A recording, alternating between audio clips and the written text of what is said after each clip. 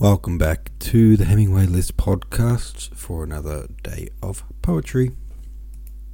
Another day of poetry. Sir William Davenant was our poet. Didn't make much of an impression on me, unfortunately, but a couple of comments nonetheless. Tomorrow's poet. My mouth's not agreeing with my brain at the moment. Is what's his name? John Milton. And John Milton has 36 poems in this book. So as of tomorrow, I'll see. I think I'll probably break it up into a couple of days, but I won't break it up into 5 or 6 days. I'll do it over 2 days or maybe 3 days. Alright. And Obeyed, as the poem was called, I think it was called The Obeyed, or just Obeyed. And Obeyed, says Techrific, is from the French. It's a song or poem in praise of the dawn. But I cannot help of thinking about another poem by that name by Philip Larkin. If you haven't read it, I highly recommend it. Obeyed. Okay. I work all day and get half drunk at night. Walking at 4 to soundless dark, I stare. In time, the curtain edges will grow light. Till then I see what's really always there. Unresting death, a whole day nearer now, making all thought impossible. But how and where and when I shall myself die? Arid interrogation, yet the dread of dying and being dead flashes afresh to hold and horrify. The mind blanks, the glare, not in remorse, the good not done, the love not given, time torn off, unused, nor wretchedly, because and only life can take so long to climb. Clear of its wrong beginnings, and may never, but at the total emptiness forever, the sure extinction that we travel to, and shall be lost in always, not to be here, not to be anywhere, and soon nothing more terrible, nothing more true. This is a special way of being afraid. No tricks dispels religion used to try that vast moth-eaten musical brocade created to pretend we never die, and spacious stuff that says no rational being can fear a thing it will not feel nor seeing, that this is what we fear. No sight, no sound, no touch or taste or smell, nothing to think with, nothing to love or link with, the anesthetic from which none come round. And so it stays just on the edge of vision, a small unfocused blur, a standing chill that slows each impulse down to indecision. Most things may never happen, this one will, and realization of it rages out in furnace fear when we are caught without. People or drink courage is no good. It means not scaring others, being brave. Let's no one off the grave. Death is no different whined at than withstood. Slowly, light strengthens and the room takes shape. It stands plain as a wardrobe. What we know, we have always known, know that we can't escape, yet can't accept. One side will have to go. Meanwhile, telephones crouch, getting ready to ring in locked-up offices, and all the uncaring, intricate and rented world begins to rouse. The sky is white as clay with no sun. Work has to be done. Postmen, like doctors, go from house to house. There you go. Thank you for the poem recommendation, Tech.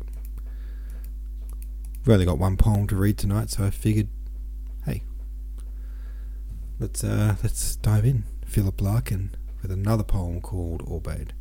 Another definition, says Swim, is the Obeyed is quite simply a song or poem about lovers parting at dawn. Lovers parting at dawn. Okay, so like lovers as in like, sounds like a one night lovers kind of thing, you know. One night only, and then they part at dawn. Larkin's poem has no lovers though, incidentally. It was also his last published poem.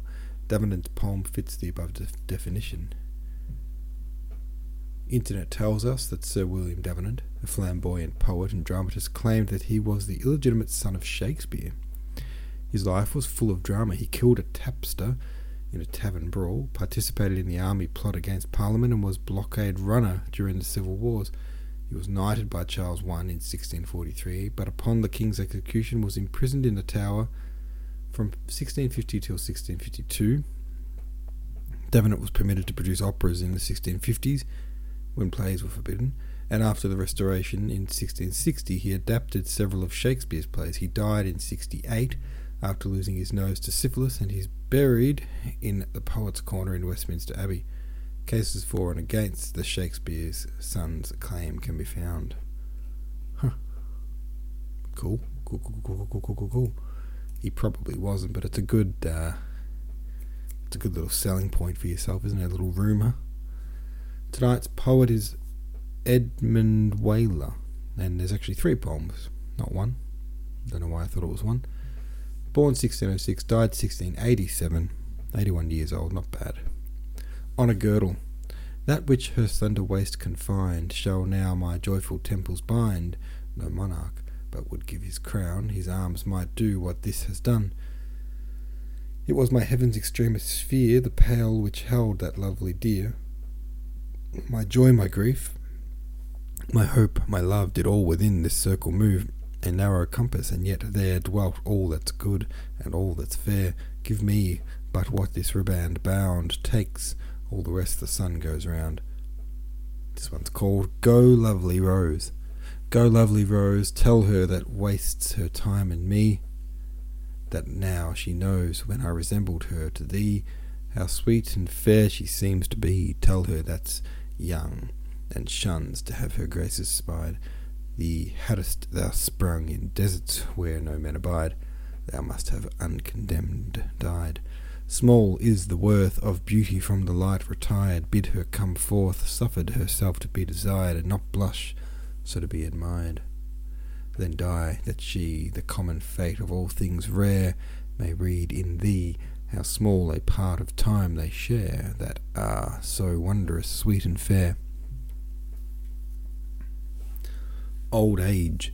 The seas are quiet when the winds give over, so calm are we when passions are no more, for then we know how vain it was to boast of fleeting things so certain to be lost. Clouds of affection from our younger eyes conceal the emptiness which age descries. The soul's dark cottage, battered and decayed, lets in new light through chinks that time hath made. Stronger by weakness, wiser men become as they draw near to their eternal home, leaving the old both worlds at once they view that stand upon the threshold of the new. Very cool. Alright, that's Edmund Whaler.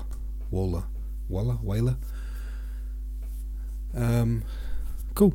Thanks for listening, folks. See you tomorrow.